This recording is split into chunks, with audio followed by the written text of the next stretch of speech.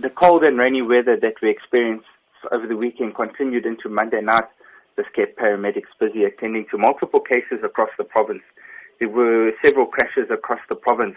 As EMS, we'd like to remind drivers to please change their driving styles when driving in wet and inclement weather. You need to decrease the speed you're traveling at, as most of the crashes that occur when it's raining are due to drivers speeding or not reducing their speed. And it's quite obvious if you just drive around when it's raining, there's some people that obviously ignore this fact and still carry on speeding around. Also, what you can do if you're driving is increase your following distance and switch your headlights on. In terms of incidents that were reported between yesterday and today, what can you tell us about that? There were isolated cases where buildings got damaged by the heavy rain and wind. Many of the wards from down on the south coast right up north to Richards Bay were affected, and there were multiple houses that either a wall collapsed or the roof was blown off.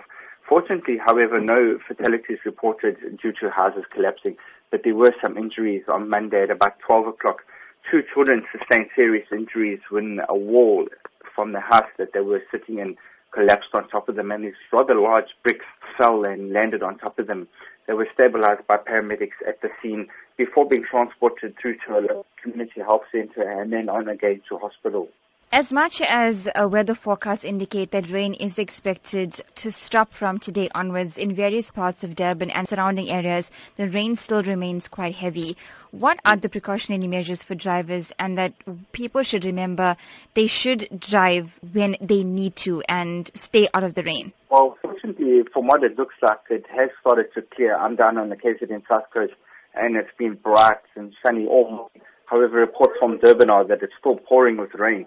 And even once this cold snap clears up, we're guaranteed to have another at some stage.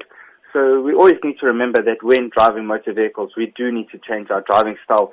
As many people have a perception that it's the actual rain itself which causes crashes, where it's not particularly the rain that causes the crashes. It just changes the circumstances. And if we don't change our driving style and technique, it can result in a crash much easier.